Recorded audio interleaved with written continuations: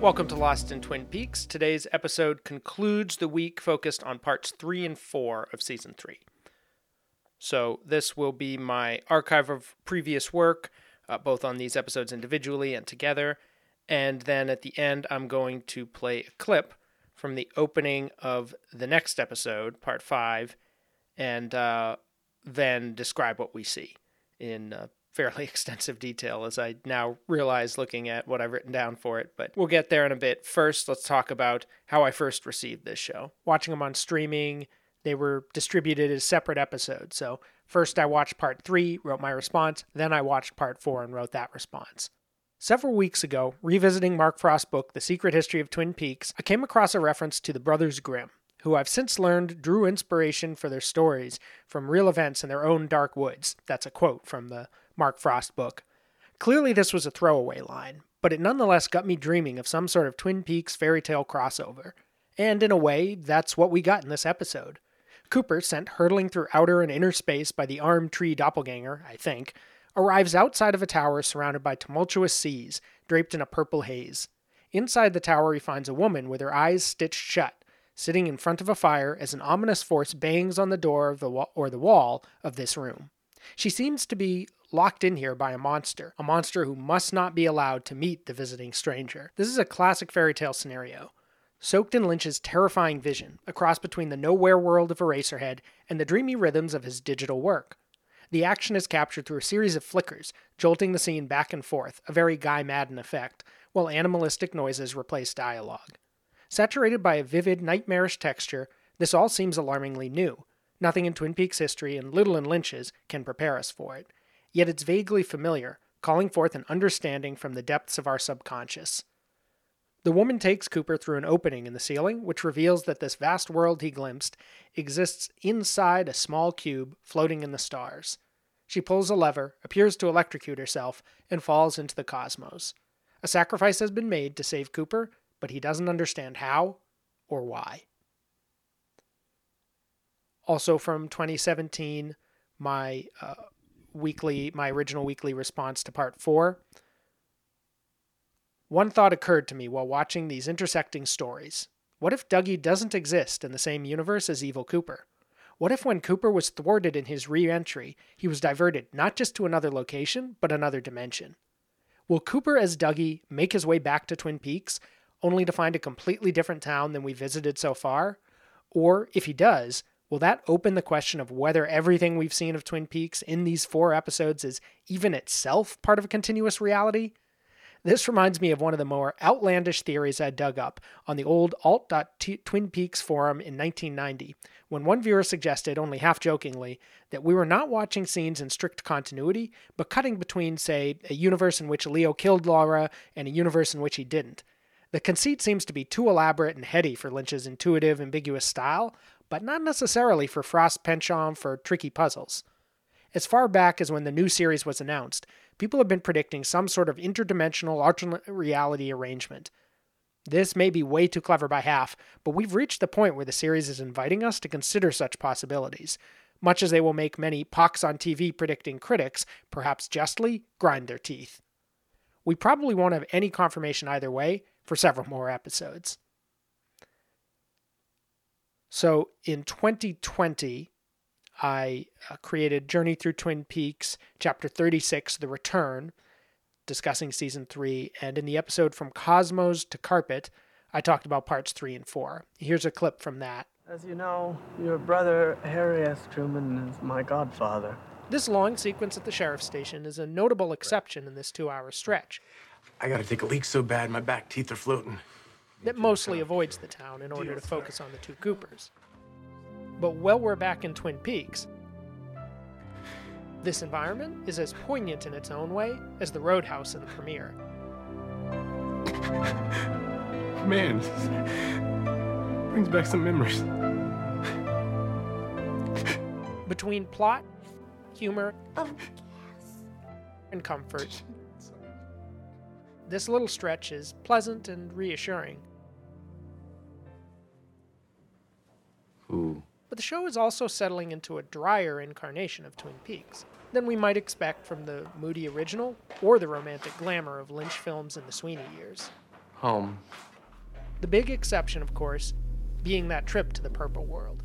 So that concludes the coverage of parts 3 and 4. Now, part 5, we're going to play the opening minute here. So if you haven't seen it yet, you want to see it for yourself first, pause here. If you have seen it or don't care, here's the first minute in audio, and then I'm going to describe it.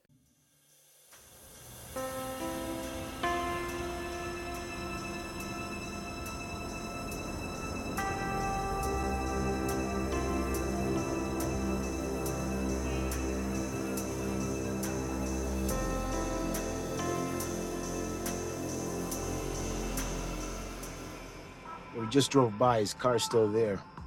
What the hell, Gene? Is he still inside? Can't tell, but the lights are on in there. Fuck, Gene! This job was supposed to be done yesterday. Are you trying to get me killed? What do you want us to do? We're all over it. Fuck! She's a warrior. Yeah.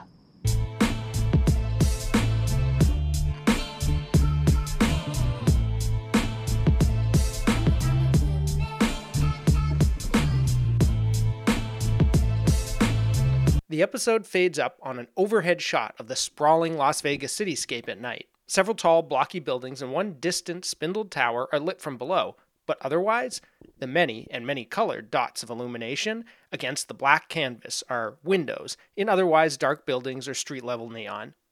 In contrast to the more arid Vegas depicted in the series so far, and in accompaniment with the musical choice, there's something almost magnificent and slightly wistful about this presentation. The camera is gliding right to left on an even keel, surveying the vastness of an urban oasis in the desert that nonetheless stretches far into the distance. There's too much to describe here if we were to zoom in on various details, but the overall impression is what we're likeliest to soak in during 4 seconds of screen time before a long dissolve to another view of the cityscape. This second shot is set at dawn, the sky a dim orange on the horizon line, phasing out into a smudgy yellow and grayish blue. The shape of a mountain juts out on the horizon in the top center of the frame, sloping downward to the right after a couple subtle undulations into rounded peaks, disappearing into the right side of the frame where the sky is still, at its most rightward extremity, pitch black. No sunlight or lightning sky is reflected on the buildings, which fill most of the frame. The bottom 3/4 of the image could be cut and pasted from that previous middle-of-the-night shot, with streets and buildings still entirely lit by neon or spotlight, their shapes lost in the blackness of anything that isn't artificially illuminated. We're a bit closer to the ground in this shot, though still far enough up to take in the distant sprawl. Certain logos are legible, most prominently the yellow MGM lettering near the bottom of the frame, but also an unmistakable yellow and red McDonald's arch above what appears to be the main strip. I would say this is almost certainly the first sighting of McDonald's in Twin Peaks. The camera movement continues right to left, though this shot barely holds before another long dissolve takes us closer. Now we're coasting along the strip itself, consumed by the overhead neon signs, a yellow outline of a griffin holding a martini glass, above a sign that's helpfully inscribed Griffin in white with a blue outline, a tattoo parlor, and immediately overhead, initially filling the frame in a jagged yellow sideways V or boomerang, clutching the vertical red letters of Vegas between its edges.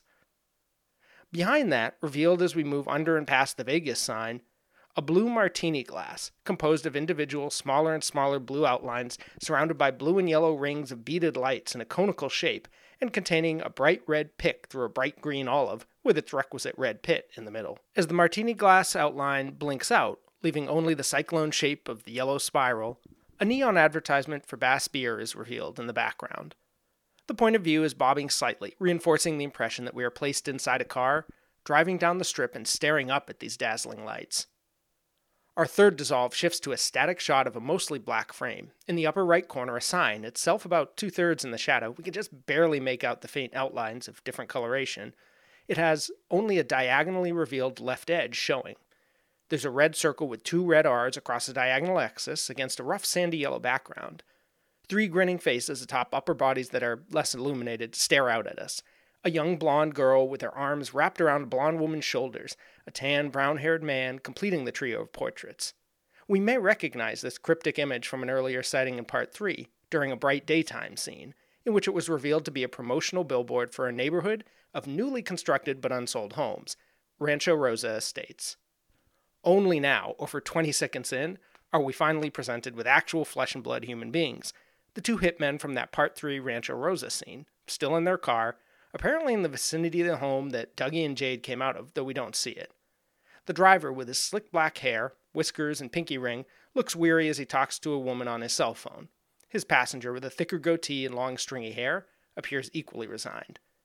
They're dimly illuminated in this night, and out the passenger window we can see, as the camera moves from a medium shot to something closer, a wall parallel to their dark car and another wall jutting out from it, composed of clean, large, light-colored bricks.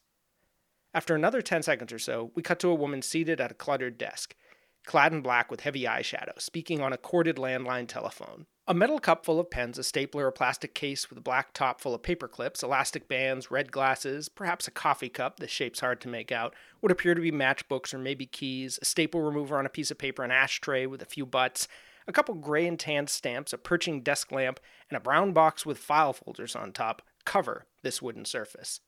Her hand motions are reflected in its shiny facade. A computer screen, perhaps a Dell monitor with open windows against its blue desktop, is partially obscured by the lamp. The woman taps the desk with her black-nailed finger as she argues. A spiral notepad is open before her. Back to the medium shot of the two men in the car. Quick cut to the woman hanging up her phone with both hands. Return to the two men.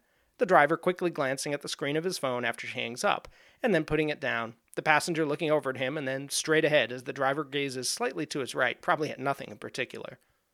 Chewing gum, the driver nods slightly in agreement with his passenger's observation. Returning to the woman, who is staring off screen, again it seems at nothing in particular, the camera begins slowly moving towards her. Her fingers play off of one another in a nervous patter, as if desperate for something to clutch. Her thumb even pops up for a moment, and then she turns her head and reaches below the desk, biting her lip as she contemplates whatever she's about to retrieve. Her head swivels back to stare down at the desk before she's lifted anything up, and there, our minute ends. What is she going to do? And there we leave you with the opening minute of Part 5, which will begin in earnest tomorrow. I will also be publishing the Parts 3 and 4 Illustrated Companion, which has the directory to all of these episodes from the past week, time codes, screenshots illustrating them, magazine covers and news photos and stuff for those for the current events section, detailed character ranks. It's got a lot of fun stuff to dig into, and I'm working on it to hopefully be up by 8 a.m. tomorrow. I may have to put a placeholder in its place because this whole week has been difficult to keep up with, but I'm hoping next week I can start getting ahead with all that stuff. So that's where it all stands. Part 5's week begins tomorrow. You can support this work on patreon.com/lostinthemovies, and you can also rate, review, and subscribe on Apple Podcasts.